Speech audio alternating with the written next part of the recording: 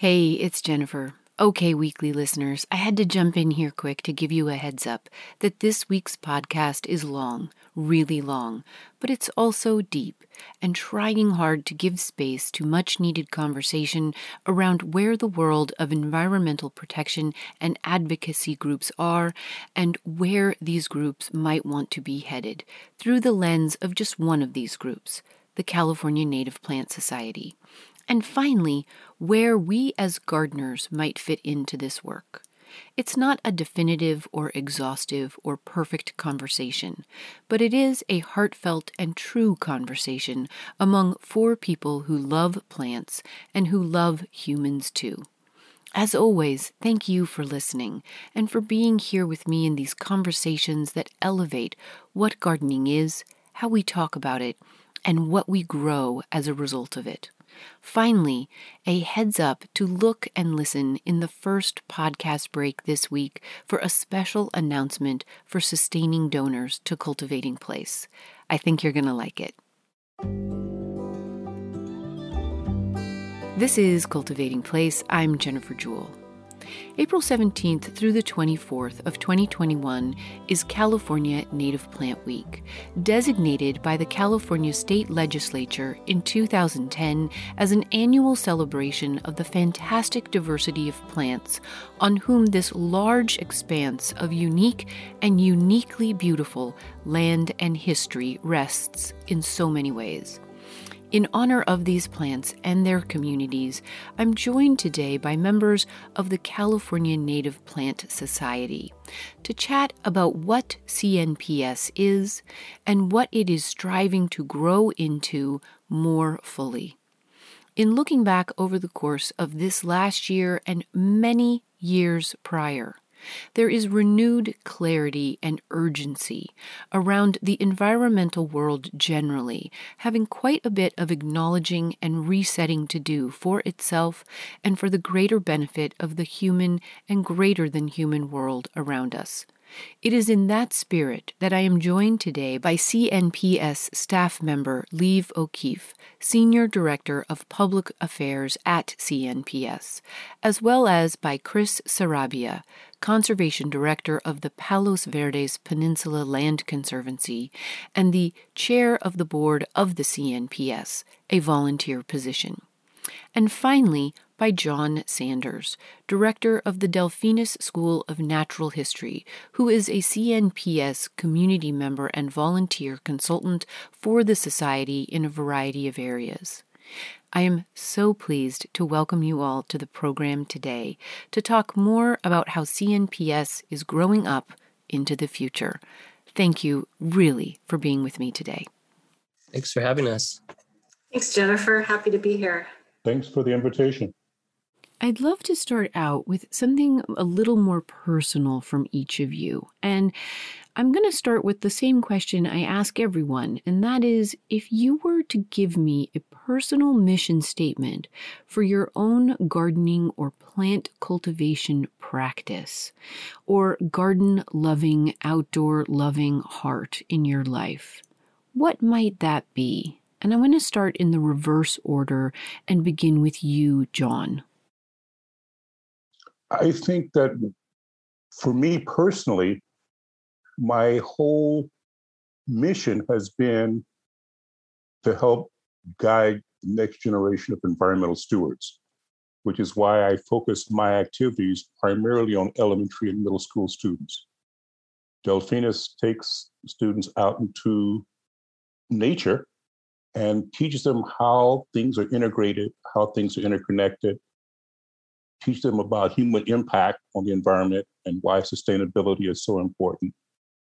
And my goal is to develop a generation of naturalists who are not just casual observers, but people who are invested in maintaining or mitigating damage that's already been done and maintaining what we have left. And so that's actually my quest. I'm not so much focused on adults anymore because we're on our way out. And so I'm 70 years old. And so my job really is to help develop the next generation of environmental stewards. I mean, that's how I see my mission. Let's go to you, Chris. How would you answer that same question of a personal mission statement for your own plant-loving cultivation practices? Well, I guess my mission kind of connects with my personal story, and so as a kid, just, with my grass stained knees, I was jumping walls into railroad track easements and empty lots and into the riverbed and settling basins. And, that's because that's where life existed in the city in Southeast Los Angeles. And so, we had frogs and snakes and egrets. And so that was my wilderness as a young kid. And so I go back to those locations now, and I noticed that those are the only locations that have native plants left. And so these little remnant populations that may have inadvertently influenced me early on, not knowing as a kid though. And so I think that played a role in my life. And from the gardening angle, I was always recruited to water our small milpa, or our corn and squash rows. And I would garden with my parents here and with my grandparents' food forests in Mexico. And so my parents, they're agricultural people by blood, but they did it for survival. And so as I grew older into adolescence and young adulthood, I was kind of called to the great outdoors because of this ingrained oneness with the plants and with the cycles of nature. And so lately I've been visiting where my parents grew up, which is really remote and hard to get to. And these places they're pretty much, they're way nicer than Yosemite and Zion. And so if you can imagine that, that's where they lived, they were in it. And essentially that was their career. So, kind of full circle is, now I'm making it my career and my life dedication to protect these areas, to protect and restore these wild places. That's kind of in my bloodline. And even though those places are in Mexico, there's the equivalent here. And so I want to protect those plants and everything that thrives off of them.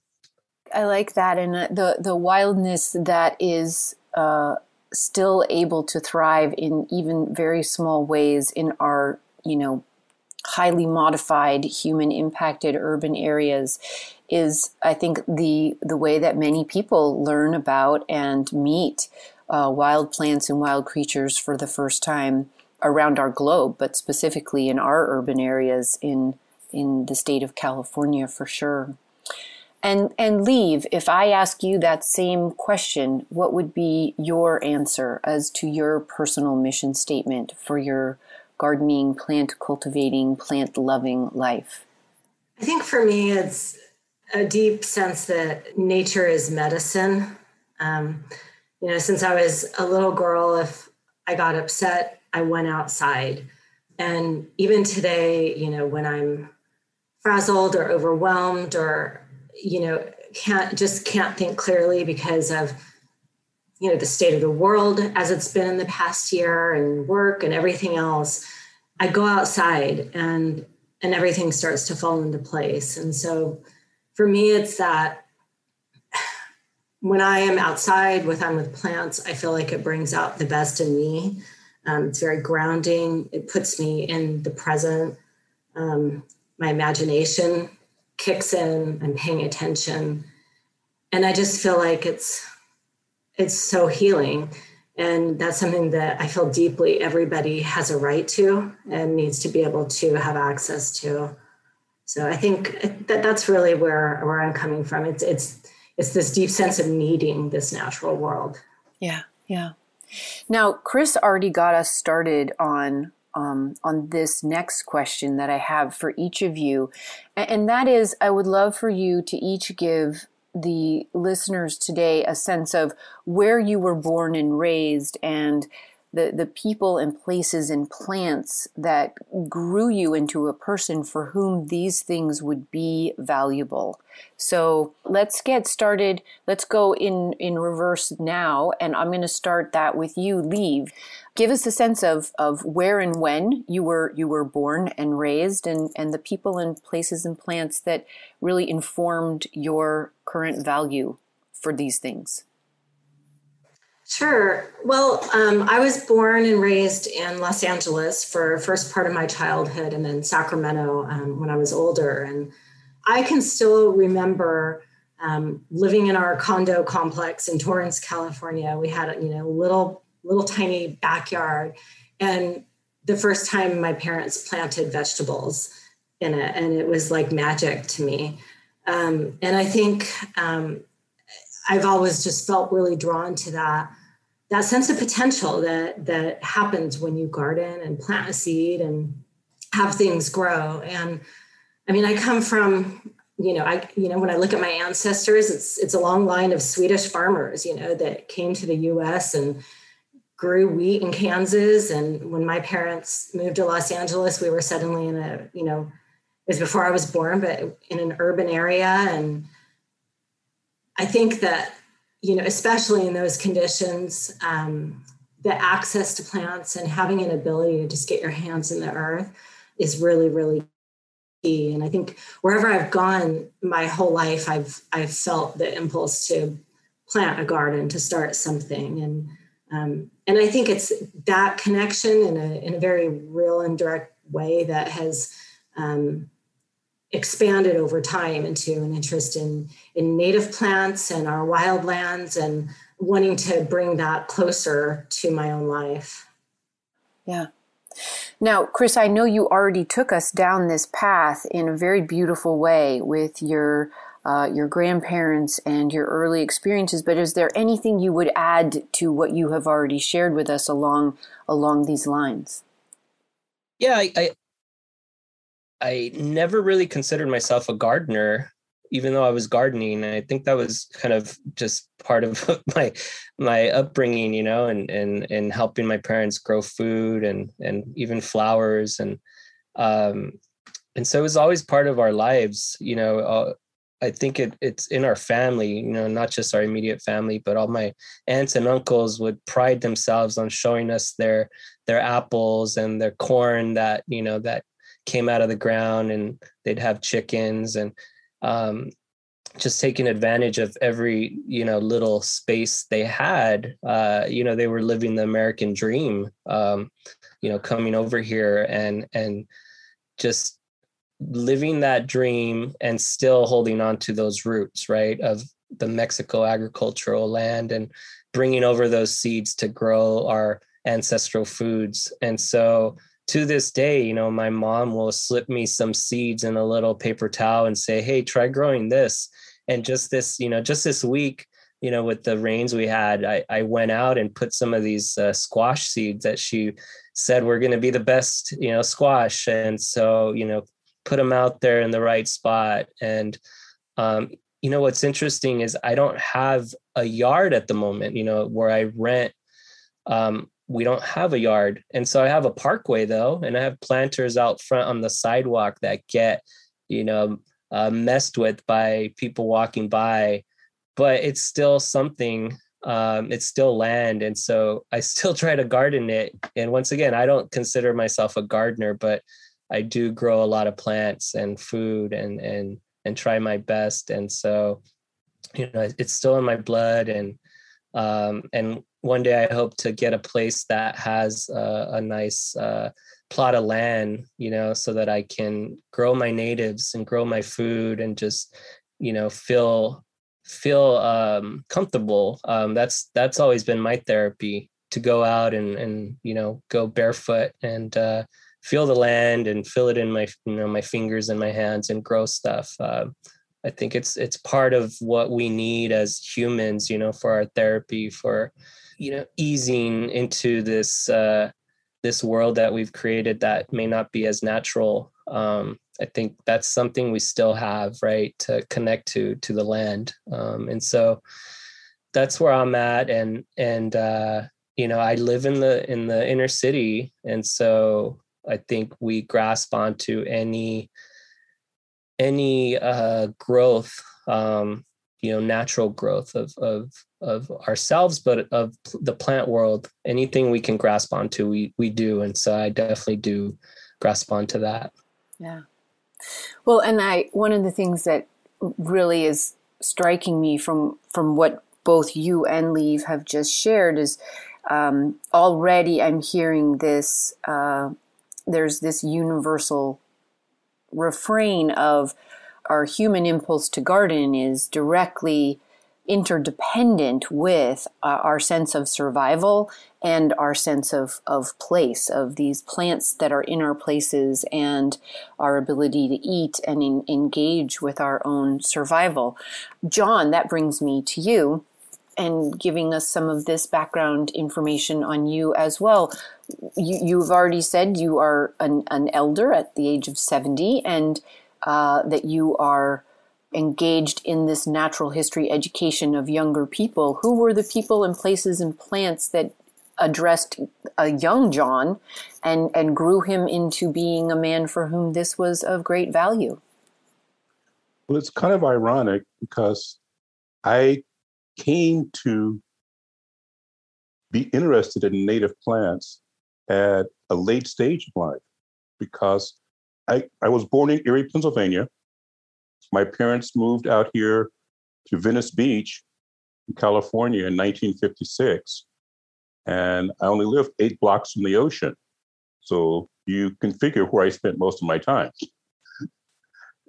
And not only that, but my dad worked part-time as a deckhand for Santa Monica Seafood Company. And so I spent a good many hours on the pier. And so my whole life, I had sort of been focused on the marine environment, even to the point I went to UC Santa Cruz to study elephant seals. That's great. And so I think I initially became interested in native plants when I started teaching biology, first at Bakersfield College, because one of my final exams was to have students go out to Arvin, which is east of Bakersfield, but it has one of the most amazing wildflower displays anywhere in the state. And so they had to go out as their final project and see if they could find and identify 10 different species of native plants. And they had to do some sketches and journaling about them. And that was their final exam. Later on, when I started working for Camp Key, which is the current environmental education program, it's a 5-day overnight outdoor education program for students from Kern County. And they would bring them to the coast where I worked, and we would take them out on hikes every day. And so it became imperative that I start learning the names of the things that students were asking me about. And so spending more and more time doing that. And then I made friends with a gentleman named Rick Halsey, who's the director of the Chaparral Institute. I started learning a lot more about chaparral vegetation. And I started recognizing things in my own neighborhood here in Los Osos. And so that kind of guided me toward CNPS, actually. My friend Rick asked me to come and do a talk at the annual conference a couple years back. And so he wanted me to talk about native plants and how I use them as part of my teaching. And so I kind of focused on Pinnacles National Park, which is where I take my students on a regular basis and, introduce some things like native bee species and talk about how they, resource allocation and how some bees only come out when certain native plants are blooming. And so I've basically been teaching myself more or less about native plants and native plant society in general as an adult. That, I think, takes us quite beautifully to CNPS. And one of the main reasons that we are in conversation today is to talk about where CNPS is now and how it is meeting and evolving. So maybe what I'll do is have each of you share how long you've been involved with the California Native Plant Society and how you came to be interested in partnering with it in its evolution in these times. And maybe I'll start with you, we'll go backwards, because John, you just sort of started us on this, and how you came to be interested in native plants and doing a lot of self-teaching and involved with the society. What year would you have become involved with the Native Plant Society, and maybe share your wake-up calls, your sort of personal wake-up calls about this great need for our Native Plant Society to grow up into the best version of itself in this moment when we are all seeking greater environmental justice as well? Well, like I said earlier, it all started with my friend Rick Halsey, because he was organizing a workshop session for the annual conference that was held in Los Angeles. I think it was maybe 3 years ago. And he was looking at his speaker list, and suddenly it hit him. He says, everybody that I've listed so far is a white-haired white man. He says, there's something not right about this. And he and I had met at a conference, AEOE, which is a Association for Environmental and Outdoor Educators. And he had given me one of his little green marbles, which is a little symbol that he used with the Chaparral Institute, which basically meant that I was an honorary chaparral naturalist at that point. And so he contacted me about doing the workshop, which I agreed to hesitantly because, number one, I knew I was not a native plant specialist, and I was being asked to go and speak in front of a lot of people who were scientists, had been in the Native Plant Society for most of their adult lives, and I suspected that there weren't not going to be very many people of color. And I was right. I did my talk. It went over well. I was one of 2 Black people at the conference, and there was probably 1,400 people there. Later on, I was contacted by Liv, who wanted to do an interview for Flora. And I agreed to that. And then shortly after that, she invited me to be part of the diversity working group, which I agreed to as well, which is why I ended up sitting in front of my computer right now. Yes. So it's her fault. This is Cultivating Place. Next week is California Native Plant Week, and today we're in conversation with 3 members of the California Native Plant Society, addressing the past, the present, and future of the society for the greater good of the entire society: animal, vegetable, mineral, human, and more. Stay with us. We'll be right back for more.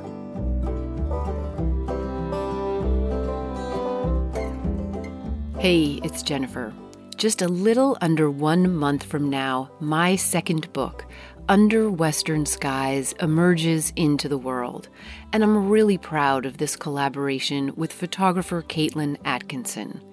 I hope it's clear, here on the podcast especially, that everything I write, record, think about is aimed at elevating the way we as gardeners think about, talk about, and embody this gardening impulse and the many ways that radiates out into the world. And I want you to hold that idea in your hands with one of my 2 books. Become a sustaining member of Cultivating Place by following the support button at the top right-hand corner of any page at cultivatingplace.com at the $10 or more per month level between now and May 31st, 2021, and I will send you your very own signed copy of Under Western Skies. If you'd prefer to receive a copy of The Earth in Her Hands, just make a note of that when you set up your contribution, and I will send you that inspirational compilation instead. Yes, no matter which book you want, your donation will total more than you would pay at a bookstore. But you'll also be investing in and voting for the ongoing production of this show and these conversations you love and value. Our show is listener-supported. I depend on your support. So please, if you can, donate.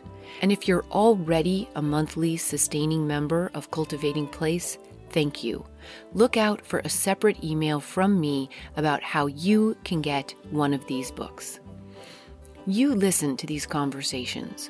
You know that something deeply generative occurs when we intentionally talk and think about these plants and plant spaces and plant people that grow us. You feel less alone. You feel bigger and deeper, more powerful and more hopeful. Please donate now. Follow the support button at the top right-hand corner of any page at cultivatingplace.com at the $10 or more per month level between now and May 31st, 2021. Keep our Cultivating Place community green and growing. And gift yourself a book that will inspire you, engage you, and keep you company. We all grow better together.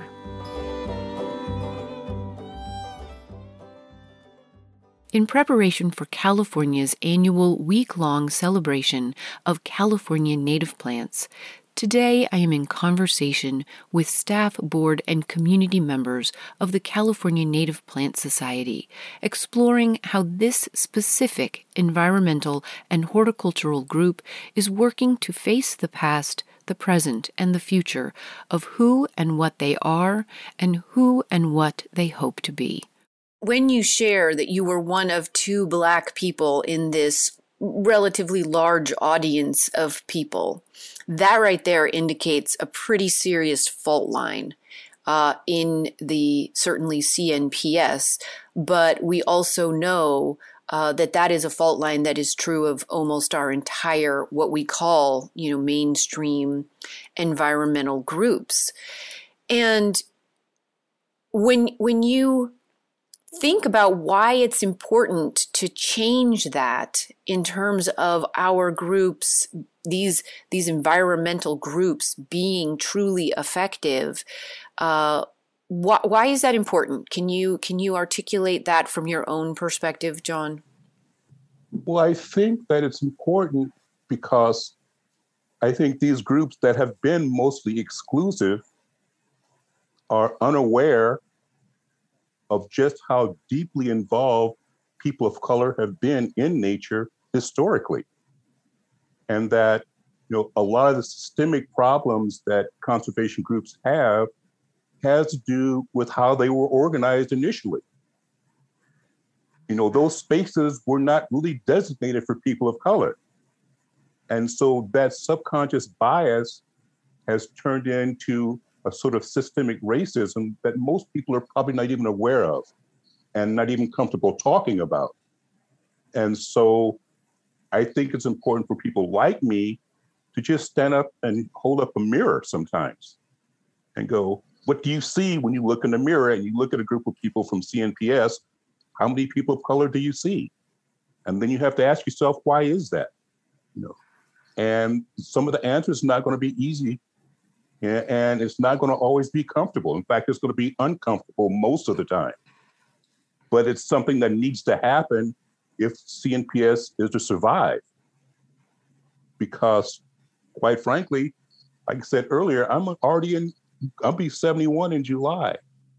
And if there aren't other people of color involved in these kinds of groups, then they will not reflect the demographic reality of the United States 10 years from now. And they don't represent the demographic of the United States right now today. And it should feel uncomfortable because if it's not uncomfortable, no one's going to change how they do things. And, I would also argue, that it's not just about survival, but it is about actually being relevant and effective for ultimate goals. And by only representing one slice of our population, you are never going to be effective in terms of advocating for a true interdependence and caring and stewardship of a natural world that is intimately integrated in every single person's life, one way or the other. And I'm going to move to you now, Leave, and as a staff member there at CNPS, maybe give us a little bit of your own history with CNPS, and then walk us through some of your personal wake-up calls, which I know have been longer lived than this past single year. But this past year really fast-forwarded some of the work you were already trying to get underway at CNPS. How and where did these wake-up calls come to you personally, and then, as a staff member at CNPS? Yeah, thanks, Jennifer.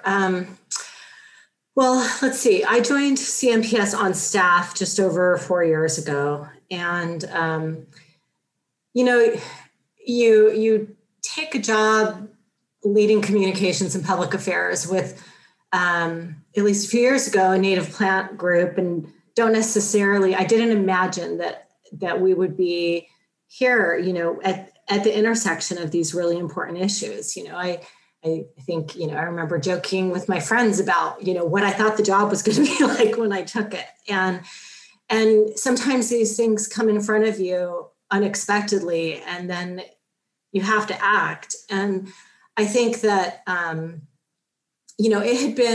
it had been clear as an organization, at least to me, that we wanted to do more early on. And, I was fortunate to meet Chris pretty early on in my tenure with CNPS. I kind of feel like he was emerging as a leader in our organization right around the time that I came on staff. And so being able to have a lot of conversations with Chris from the beginning has been really, really helpful for me, and helped set up some of the mental model of what we were trying to work toward and what we wanted to accomplish in the organization. But I will say that I think,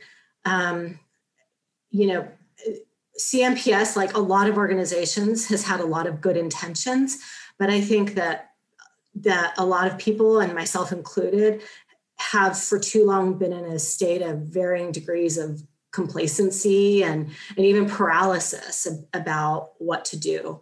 And I think moments like, what John describes about what it was like to be one of two people, Black people at this conference of many, many people, that's a hard look in the mirror, and that's a wake-up call for sure for any organization. It's very sobering, and there's no hiding from it.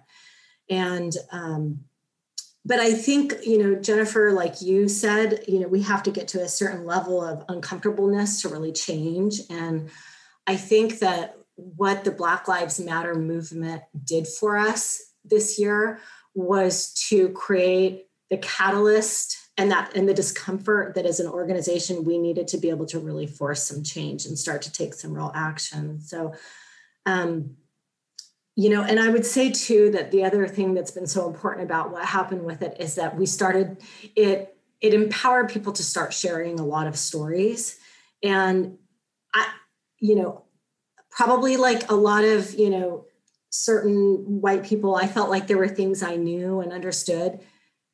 And what the past year showed me is that there's so much I didn't know, and there's so much still to learn. But I mean, I have been shocked at what I have learned in the past year about, Black botanists being arrested just trying to do their job.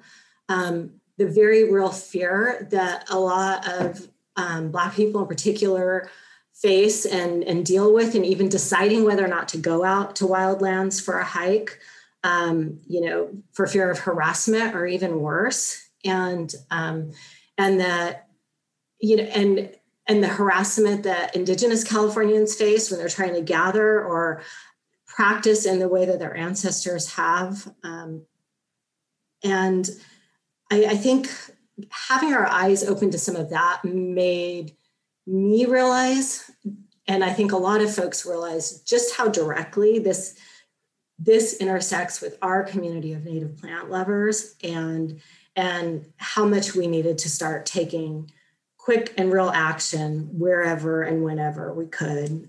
And I guess one other thing I just want to mention right here as a wake-up call is a thread that I see happening as we've started to talk about this more as an organization and try to make space for more of these conversations, something that comes up sometimes, and first I'll say that the majority of people are really supportive of these conversations. We've had a lot of people thank us for them, and a lot of people express a lot of support. But we do occasionally hear from people, directly to my team or in our Facebook group, who voice this sentiment that I'll refer to as plants, not politics. People who want to be able to talk about the wildflowers they're enjoying, or get some plant IDs, or talk about gardening tips or beautiful wild spaces. And they feel like these conversations of equity and justice and diversity are an incursion on the space. Like it's scope creep of our mission, or it's off topic. And that's been something I really want to address that head on and say to folks that feel that way in the most heartfelt and empathetic way, to please just, when these issues are coming up, to take a pause and let there be some space. That what some of us may feel is off topic or like scope creep is deeply relevant to many other people.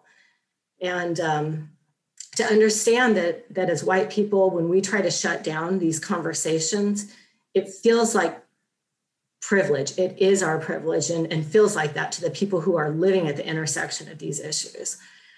California native plants and our habitats intersect with so many of the most important issues of our time: climate change, wildfire, extinction, resource allocation, and land management. And all of that has systemic racism built into it. So everything we touch is highly political and directly impacts people. So it's really important we make space for these discussions and for people to have them. Yeah. I appreciate that. And I think those are all important things for us to have on the table here in this conversation. I'm kind of reminded of how things seem to be sort of cyclical in this country. I remember back in the 50s, there was a book published called The Green Book. And it was designed to show Black people where they could stay if they were traveling across the United States, where they wouldn't be accosted or be put in harm's way. And so I thought about that for a while when I was watching a YouTube video that was put out by a Black ornithologist down in Georgia. And he actually has a YouTube video that explains how you should behave if you're a Black man birding. And he goes over like how much ID you should bring with you. Right? Make sure that you keep your hands steady if you're accosted by a police officer. Make sure you got these things and these things, And there was a whole list of things that you needed to make sure you had just because you were out there in nature.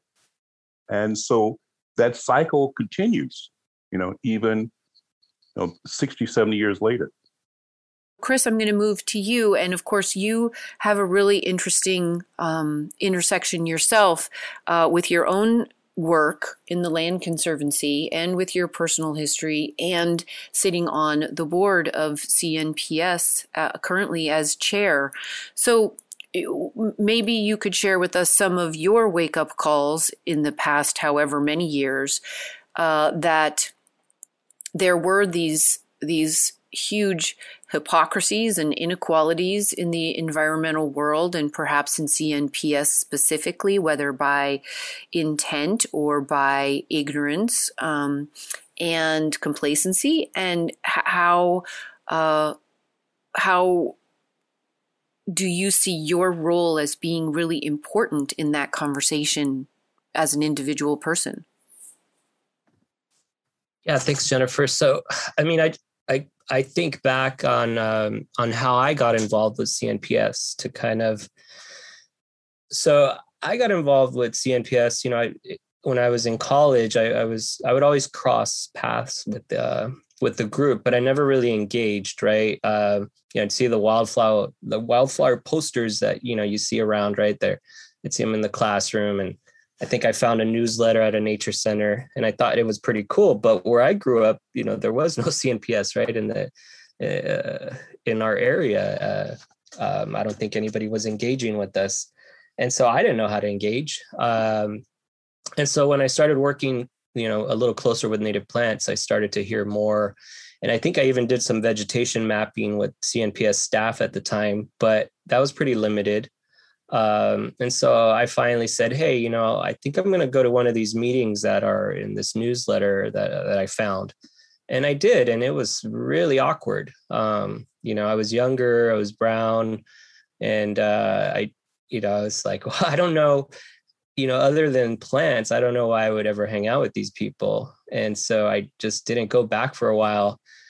But at some point I said, you know what, the heck with that. Like, who cares if I feel awkward? I need to continue with my personal mission. Right. And so I went back and I started to get more involved, and, I wanted to really make an impact and help the natural world. So I put those blinders on and I started to go to all the meetings, and I would raise my hand when the volunteers were requested. And so I got sucked in. Right. And here I am because of that. But, I was pretty persistent in wanting to learn more about native plants and get more involved. And I put those blinders on, and I ignored that the group was pretty monotypic, and I just kept pushing forward. But I realized that not everyone will do that, right? And people won't come back. And so I want to make it so that, people don't feel that way when they do come to a meeting or a field trip. I want to make sure they feel comfortable and safe, and not notice, what's obvious. And so with, along the terms of wake up calls, they were always there for me. Since I was in school and getting into environmental work and conservation, all these conservation type groups that I, were part of, or I'd go to the meetings or the conferences, or, they all have the same issue.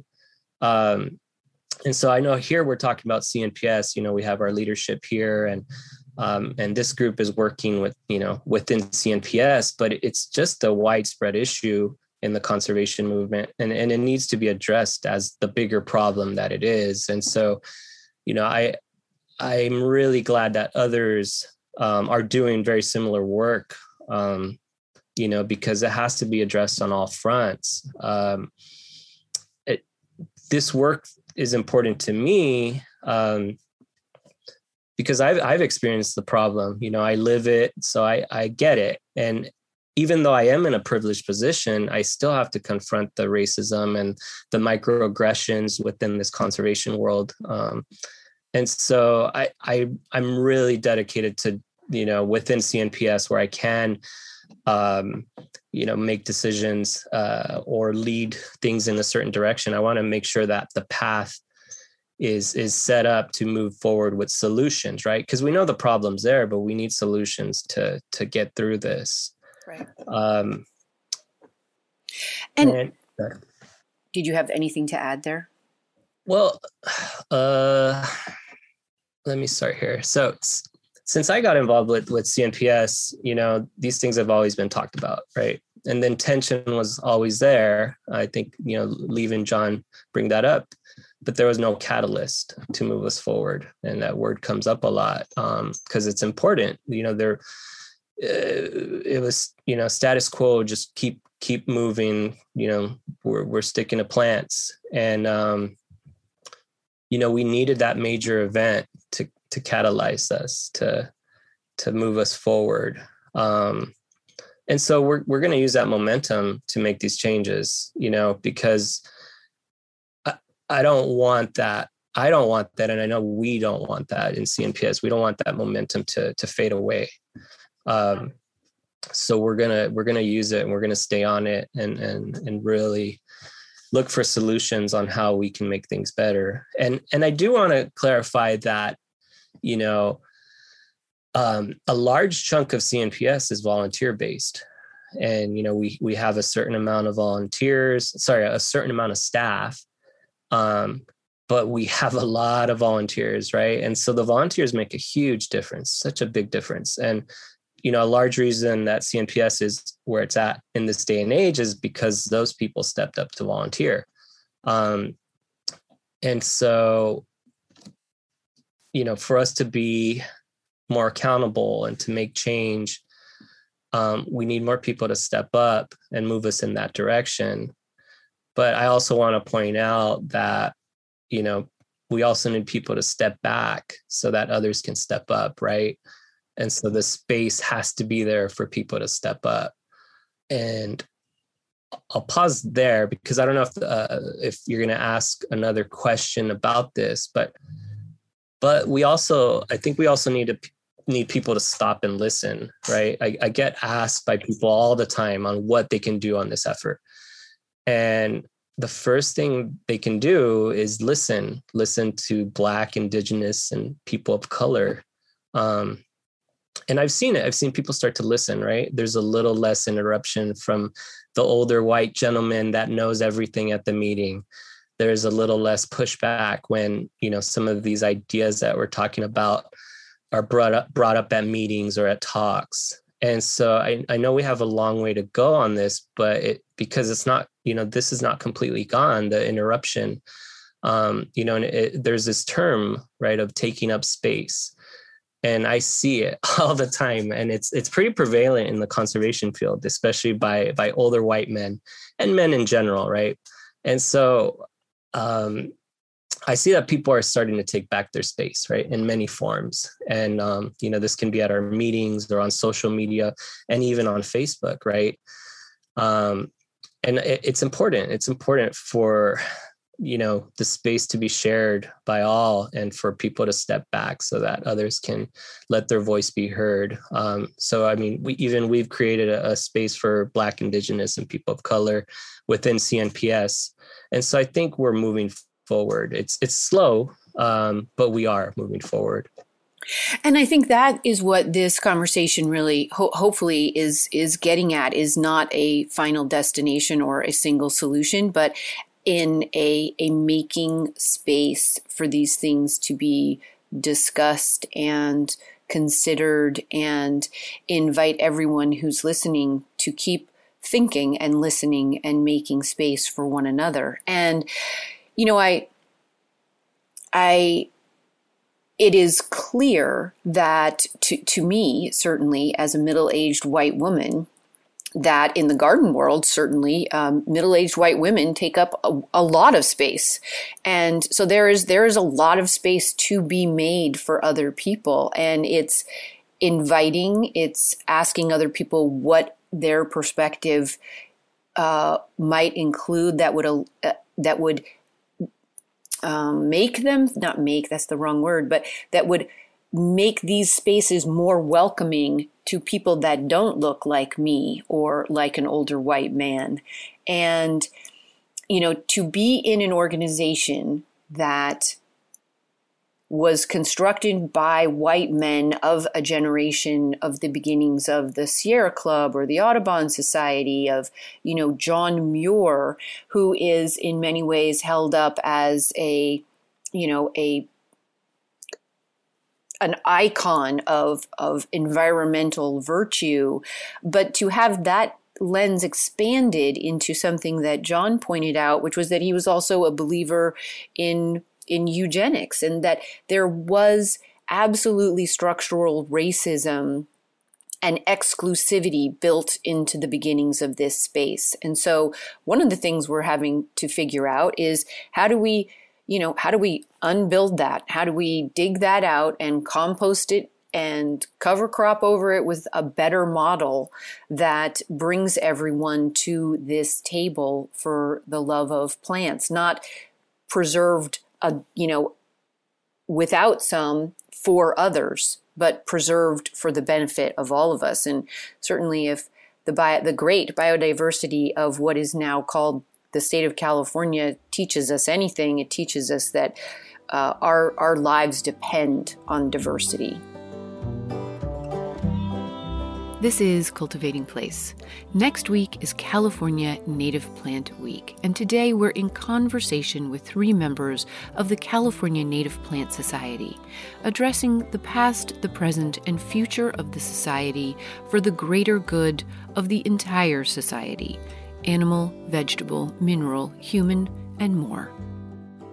Stay with us. We'll be right back for more.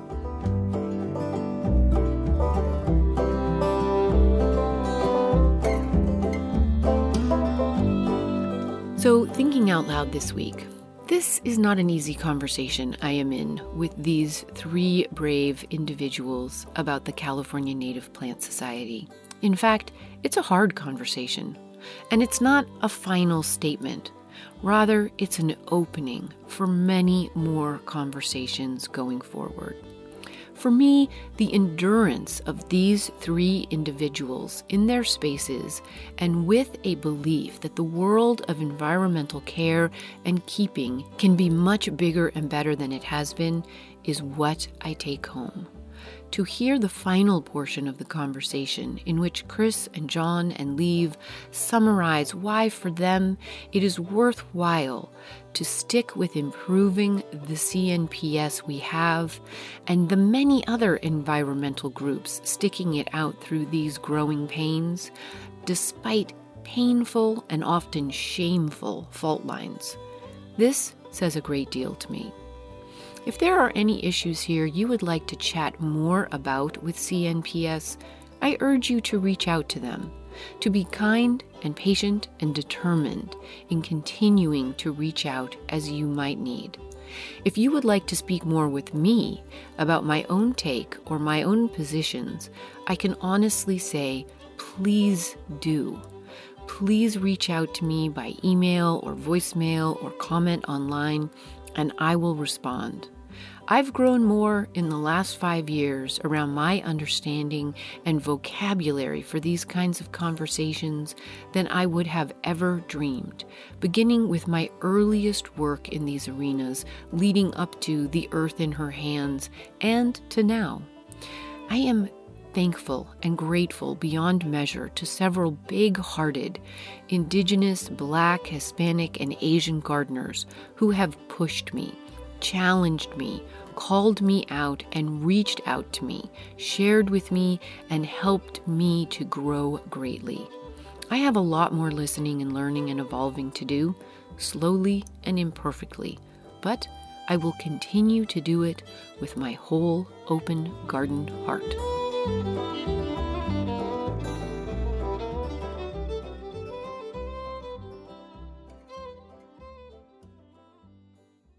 In preparation for California's annual week-long celebration of California native plants, today I am in conversation with staff, board, and community members of the California Native Plant Society, exploring how this specific environmental and horticultural group is working to face the past, the present, and the future of who and what they are and who and what they hope to be. It is this incredibly widespread organization, but it has such a structure that the staff and the administration at the state level is relatively small. But it has great reach, as you just intimated, Chris, because of its chapter system. And each of these chapters has their own membership and their own volunteer corps that then feed back into the state level. And I know from experience that, depending on which chapter you go to in the state of California, if you are a person of color or of an immigrant background, you might feel either unwelcome or unreflected. And in some cases, to be honest, you might feel very unsafe. And so, these are not new issues. Gender and racial disparities are alive and well.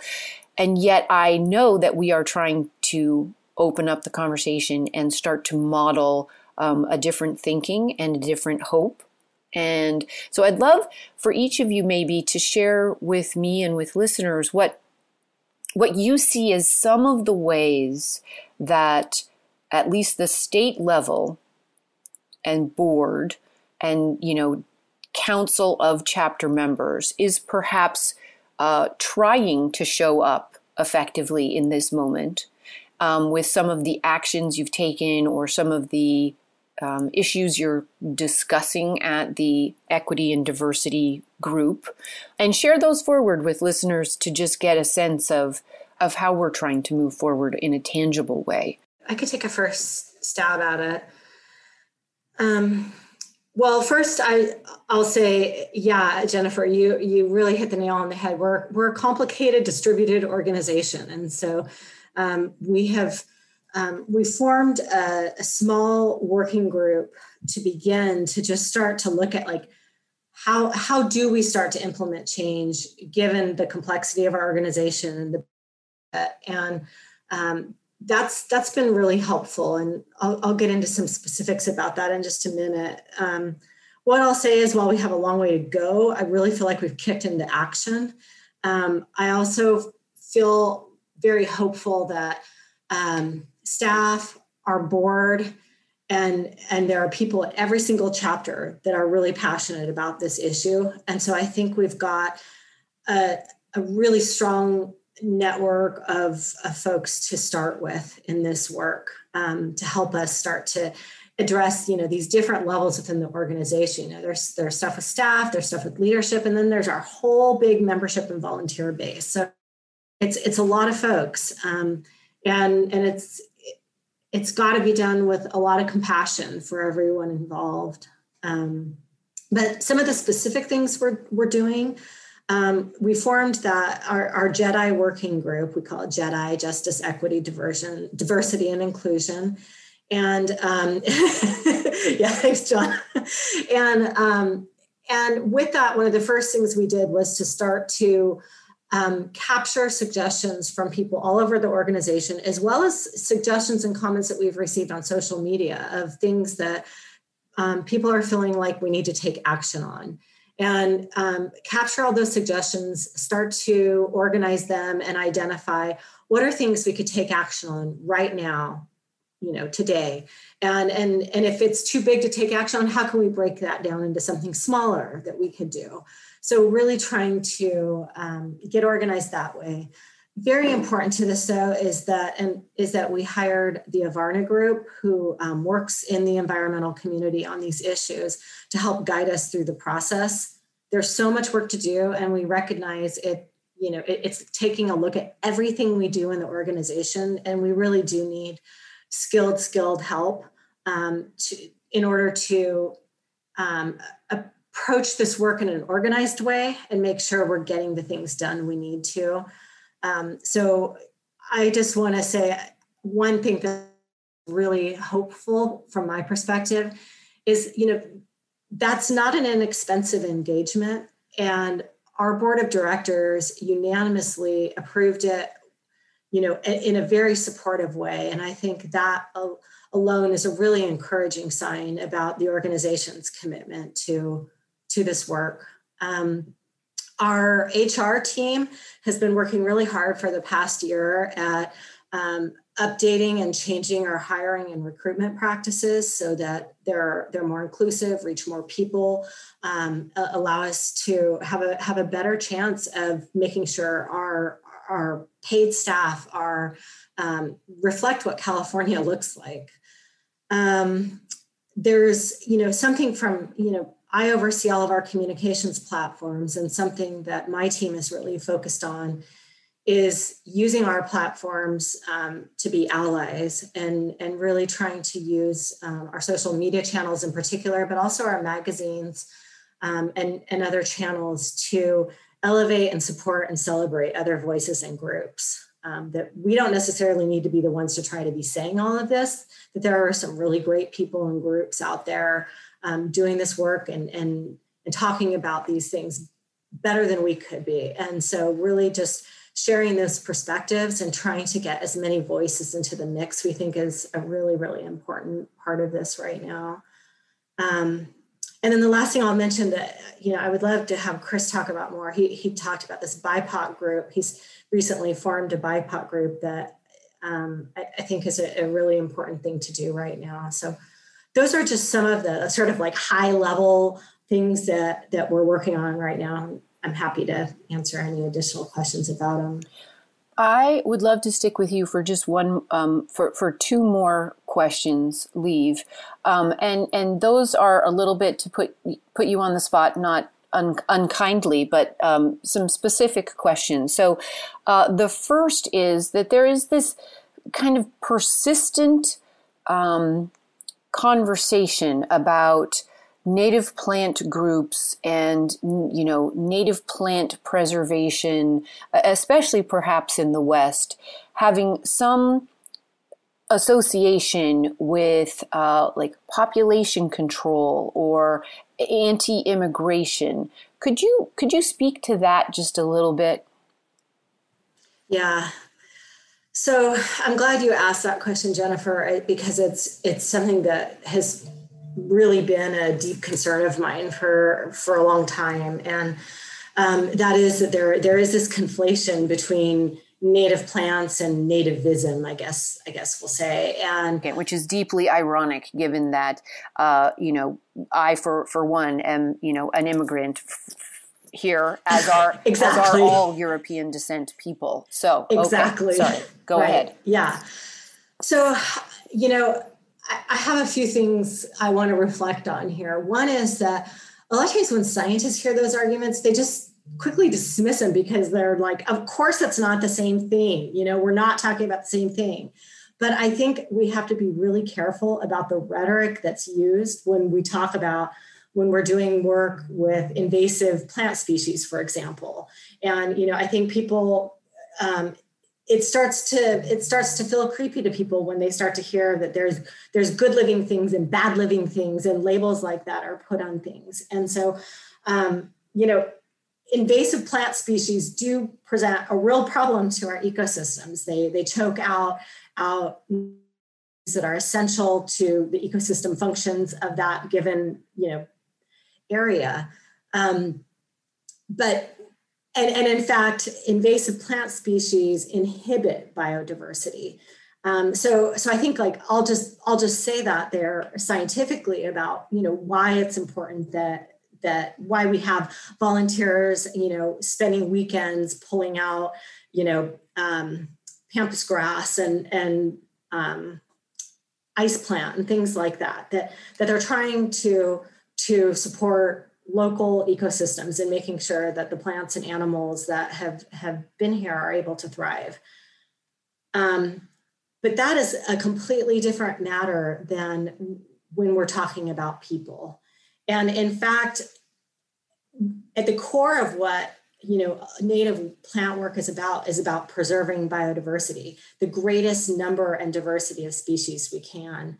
And so if anything, the ethos is and should be a celebration of diversity in all forms. And that extends to a worldview around how we view people too. And so that's one thing I want folks to know, but I do want to acknowledge that there has been language out there that it feels wrong. When we refer to alien species or even invasive species, or we use word like species even sometimes, I think those things can be alienating for people. And I think it's also important that when it comes to plants specifically, we are clear that there aren't good plants and bad plants. Plants are just plants, and that there are just plants that sometimes can choke out other ecosystems and proliferate in exaggerated ways that can create real problems for the other life forms there. And maybe it looks like John has something he would like to add here. Well, I think that some things that Liv was saying really apply to a lot of the conversations that I hear on the Central Coast.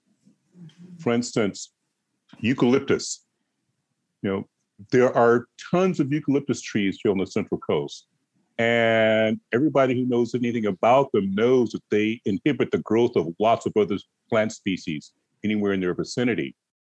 But they've also come to be recognized as endemic. And even when there's discussion of trying to remove eucalyptus, there's this other body of folk who go, but that's where all the monarch butterflies like to hang out. Mm-hmm. You can't take away the eucalyptus trees, but they're destroying the ecosystem underneath their canopy. Yeah, but the butterflies hang out there, So you get this conflicting, debate about the value of quote unquote invasive species and when does a species become endemic as opposed to invasive. That's a whole different category, like some of the wild grasses. And I also think that it's possible to learn a lot from what we call invasive species in terms of their reproductive cycles and how they're able to take advantage of limited resources in ways that some native species can't because of their root systems, things like that. And I think one thing I would add, Jennifer, is that we have got to approach these issues with some emotional intelligence. And, fondly, I can say that not all scientists, some are great at that and some are not. And that we need to recognize how language plays out and feels. And if it's striking people a certain way, not just dismissing it, but pausing to think about, okay, how do we talk about this issue differently? If it's triggering folks in a certain way that feels toxic or wrong. And like what John was saying, I think that there is a lot of gray area when we talk about native plants and place. The whole nature of life itself is that we are all in motion and transit all the time. And where we draw an arbitrary state line or whatever else about and call it, this is what the native plants are here or whatnot, that's murky territory. And so I think that we all need to approach these issues with care for the environment, but also care for each other and some humility that this isn't as clear and black and white as it might seem. Right. Yeah. Right. And I think, there was a great quote from a man I interviewed, David Godshall, who's a landscape designer down there in Los Angeles area. And he was talking about how he was deciding to leave a non-native tree in his own garden. And it was, what are those great big sort of purple flowered trees? Jacaranda. And he said it would be a tragedy born of puritanical ignorance to pull that tree out at this time. It is a mature, habitat-giving, shade-providing tree that has lived this long. And I think, this comes back to what Chris was saying early in our conversation, was the importance of, inviting and welcoming as many people to this table and then making the space to hear what they have to say from their perspective, and then taking that into account as we make decisions. And back to my question about this bizarre association with this quote unquote, topic of population control. The fact is, the greatest thing that we can do to help with humans taking up resources on this planet is for the United States of America to stop having the middle and wealthier, affluent, or all of the westernized industrial world stop taking up so many resources. That would be a good first step, period. That's exactly right. Yeah. And I really want to speak to that briefly. Yeah.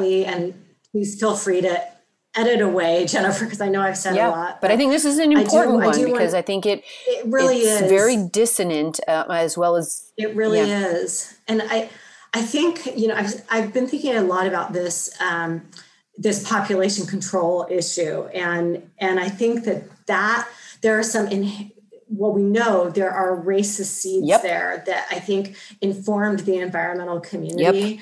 In the 70s, there were some pivotal texts that came out that influenced a whole generation of environmentalists about this population issue. And I think some folks still carry that. And so and I think it's so harmful because it creates this divide between people and the environment by treating the human species as the problem. And I think where we are now, the modern view of this is exactly what you said, that it is about resource consumption, not the amount of people in different places. And so I really deeply hope that we can see that rhetoric die down as more and more people turn away from it. It is stale, old thinking. And personally, wherever I see it come up in our communications, I'm going to shut it down. Right. So then I really appreciate all of that response, Leave. And I really want to move as well to John and Chris in terms of how you see CNPS showing up in some of the actions it is taking to meet this moment. And, I want to address again another irony, which is that, environmental groups and garden societies of the most mainstream visibility have long been dominated by white people. And yet the fact is, especially perhaps in the state of California, what is completely apparent is that BIPOC people are also the dominant members of the agricultural field that are providing our food, that are caring for our restoration lands in much greater numbers. And so that dissonance also has to be bridged, I think, not only in real action, but in acknowledgement and discussion. And so I would love to go to why don't we go to you, John, and then we'll end with Chris from a board level perspective as well as his personal perspective. Well, one of the things that, I was thinking about during the course of this conversation is that for many white Americans, gardening was a hobby, something that you did in your leisure time. Most people of color gardened for subsistence. It was not a hobby for them. And so the fact that it's kind of like what happened with a lot of the other conservation groups. There was a subset of individuals who got together who found that they had common interests, but they didn't look outside that subset to see if there were shared interests among other groups or cultures. Gardening has been a cultural aspect in my family since my great-great-grandparents were here. My granddad had 40 acres and a mule, right? And gardening was just a way of life for him because we couldn't get into supermarkets, right? And the nearest one was probably 20 or 30 miles away anyway. And so my entire family were subsistence farmers, and they didn't call it gardening. They called it making dinner. Right. But, I do think that it's important for conservation groups across the spectrum to look at the historical involvement of BIPOC individuals in nature in general, right? And outdoor education, in gardening, there is a whole history that has completely been ignored that needs to be incorporated in order for people to come to understand that they are integral part of something that's on a continuum as opposed to the originators, which they aren't. Chris, I'll move to you with this same kind of question is, how do you see CNPS showing up and, maybe from a personal perspective, but also at the board level in this evolving into something we all hope it can be?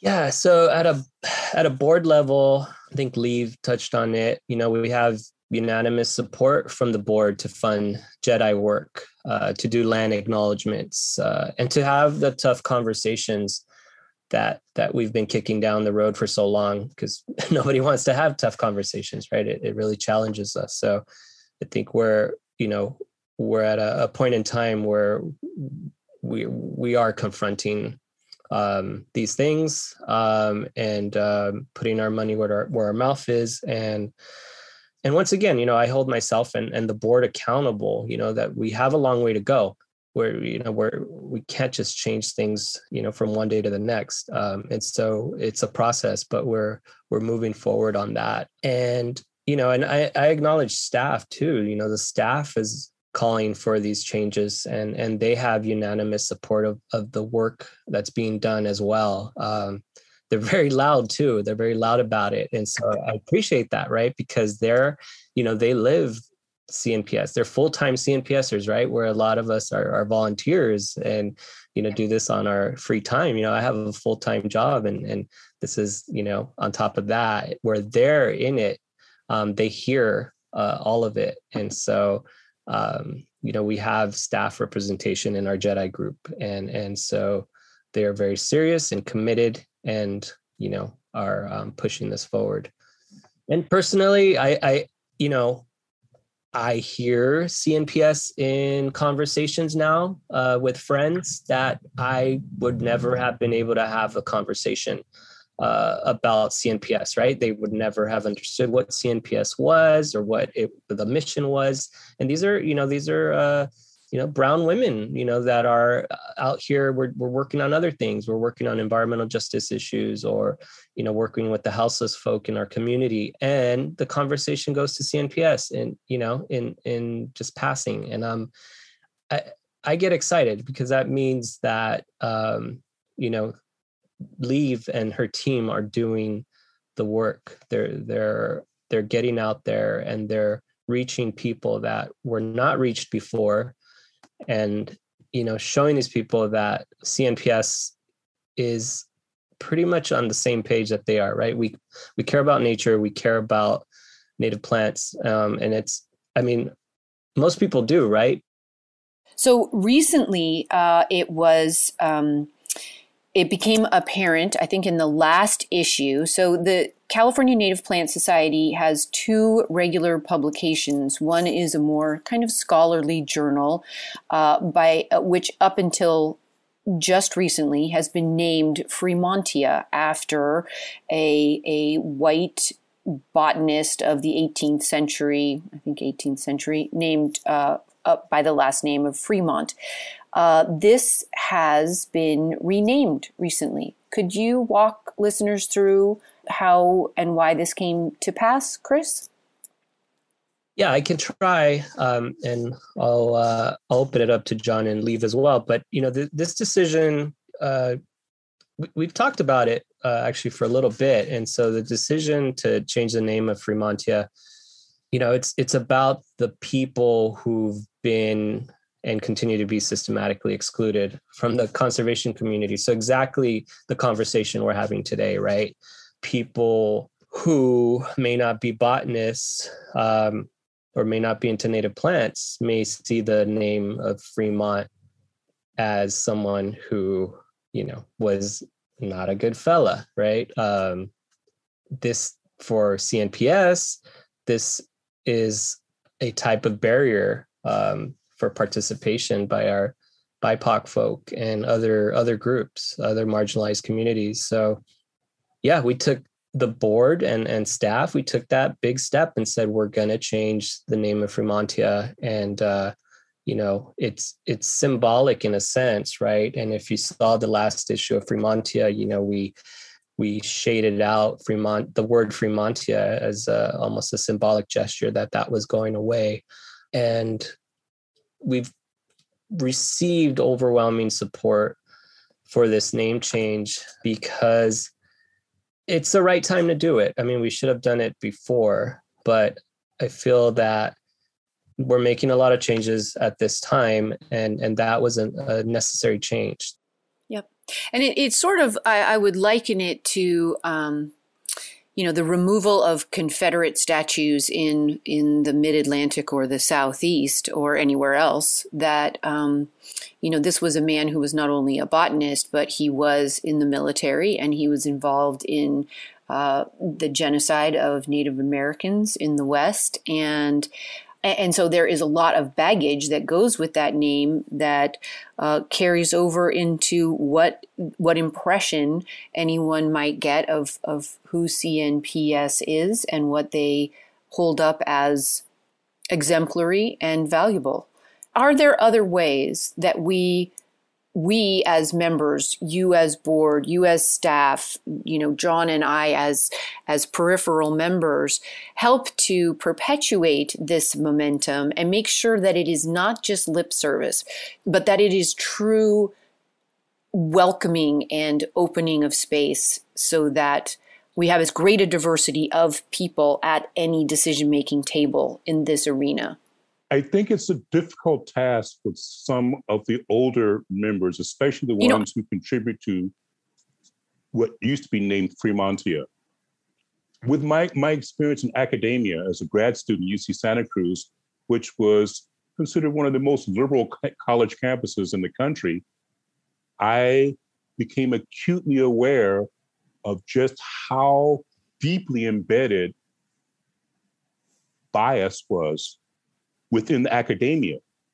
And you would think that scientists, by and large, would be more liberal thinking in terms of that, but they are some of the most bigoted people on the planet, just based on personal experience. I actually sat in meetings, at UC Santa Cruz, where I heard people use the N-word when I was the only Black person in the room, right?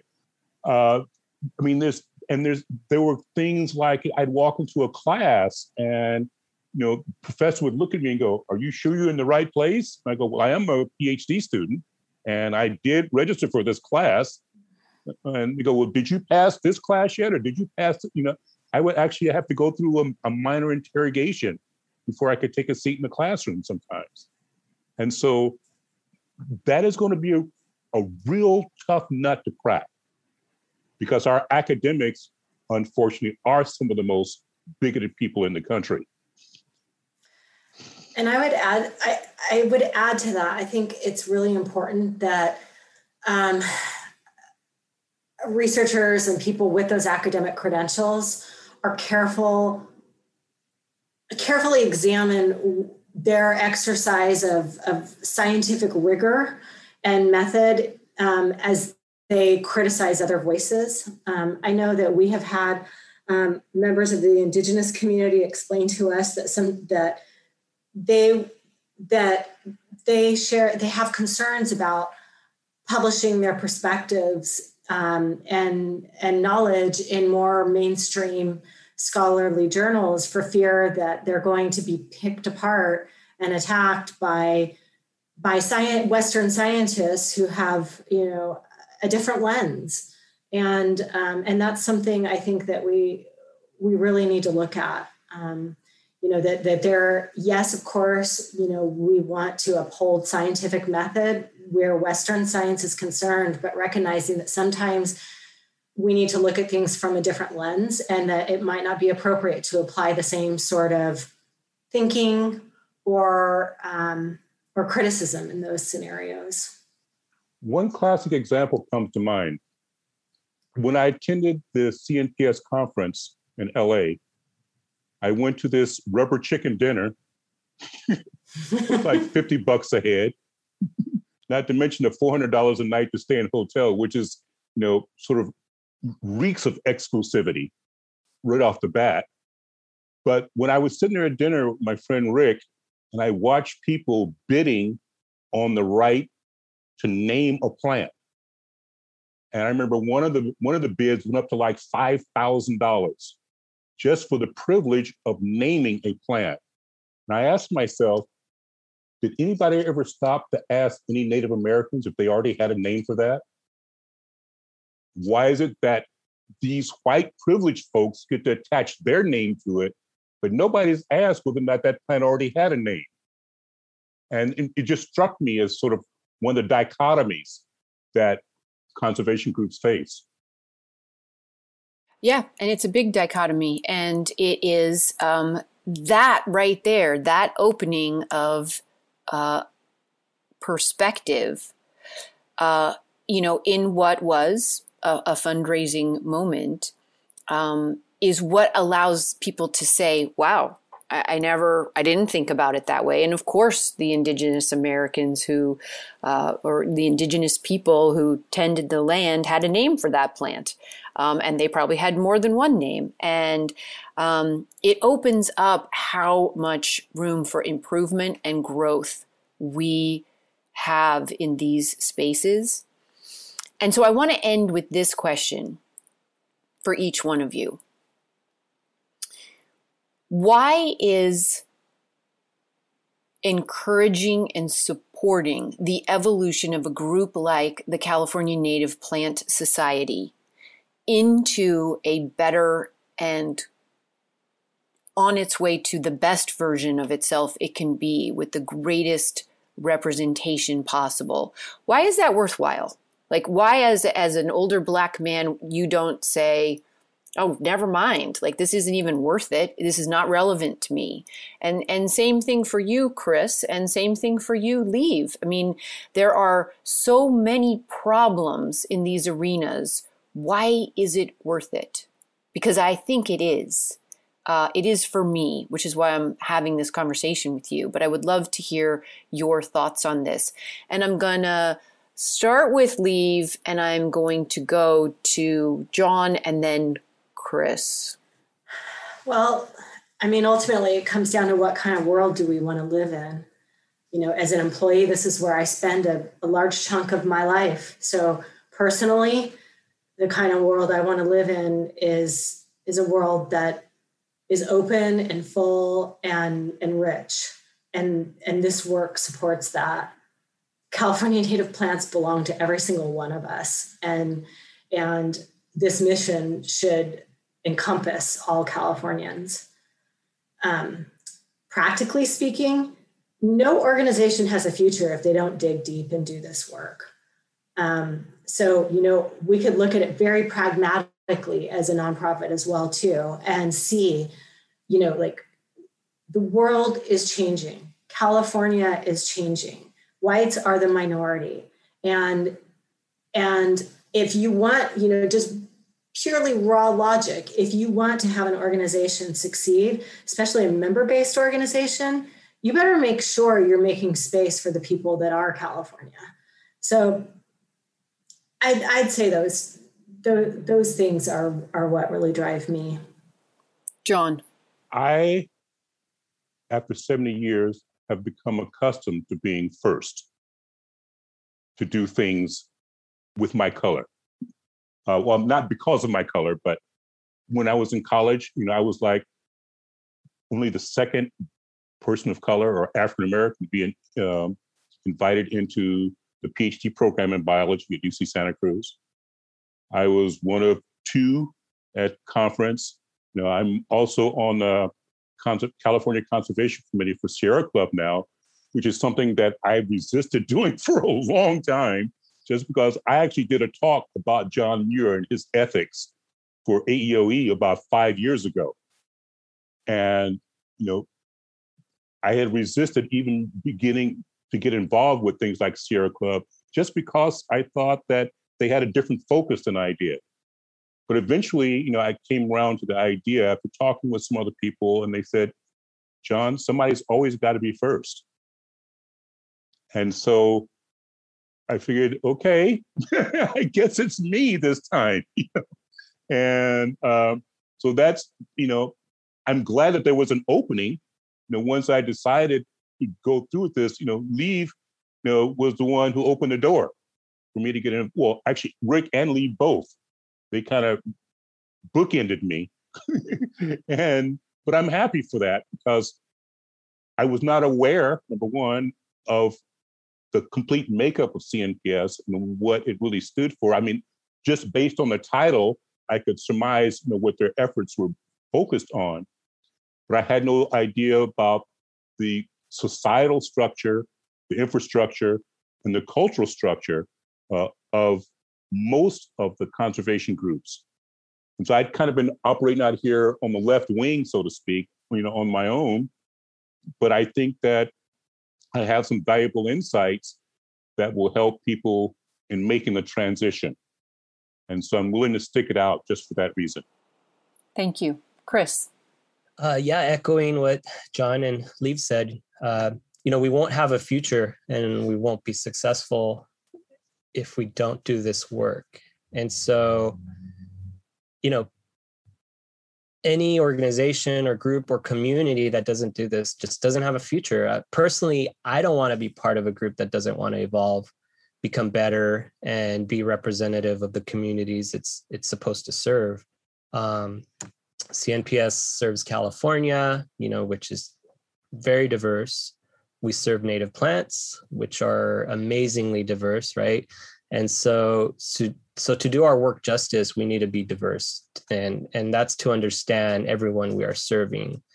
And so, CNPS is currently doing amazing work in the conservation field.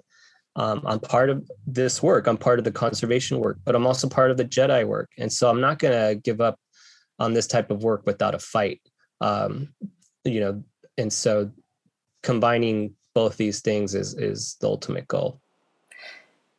It brings to mind one of the things that Robin Wall Kimmerer says, which is that the greatest work she does is at this intersection of human culture and indigenous ecological knowledge, and that, Western academic science is better for the enormous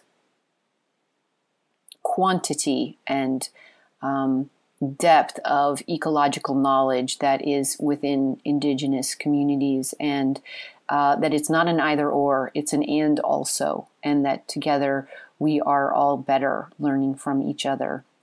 And we will serve native plants and ecosystems better if we are truly representative of as wide a population as possible, those that are just trying to survive and those that are well established and see it as a hobby. I think all of those perspectives are going to be important for all of us moving forward. I am just so appreciative of your time and your candor here today.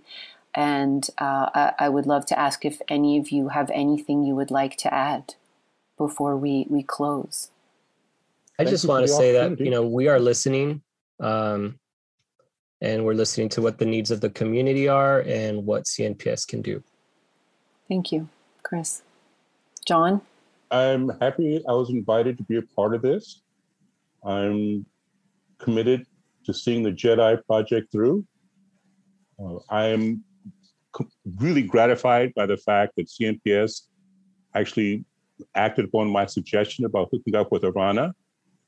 And so that tells me that they're really serious about this. And so I'm going to hang in there. Thank you, John. Leave. I'm just really grateful to John and Chris. Appreciate their work a lot. Appreciate their working alongside me as we're trying to do better. It means a lot. Thank you all very much for being guests on the program today. It has been an honor to speak with you. Thanks, Jennifer. Thanks, Jennifer. Thank you. Leave O'Keefe is Senior Director of Public Affairs for the California Native Plant Society, also known as CNPS. Chris Sarabia is Conservation Director of the Palos Verdes Peninsula Land Conservancy and the Chair of the Board of CNPS, a volunteer position. John Sanders is Director of the Delphinus School of Natural History. He serves as a CNPS community member and volunteer consultant. I am deeply grateful to these three individuals for this conversation on the past, present, and hoped-for future of the California Native Plant Society in service to the incredible diversity of native plants in this environment and the many diverse people making their lives here as well. Listen in again next week when we return to the spring and closing in on summer fever of the vegetable garden with Scott Daig of Tomato Mania. You will not want to miss his energy, expertise, and love, true love of all things Solanum lycopersicum. Join us as we heat up for summer. Cultivating Place is a co-production of North State Public Radio, and the podcast and its outreach is listener-supported over at cultivatingplace.com, where every week you will also find the show notes for each week's program, including lots of great photographs and more. Our producer and engineer is Matt Fiddler. Original theme music is by Ma Muse, accompanied by Joe Craven and Sam Bevan. Cultivating Place is distributed nationally by PRX, Public Radio Exchange. Until next week, enjoy the cultivation of your place. I'm Jennifer Jewell.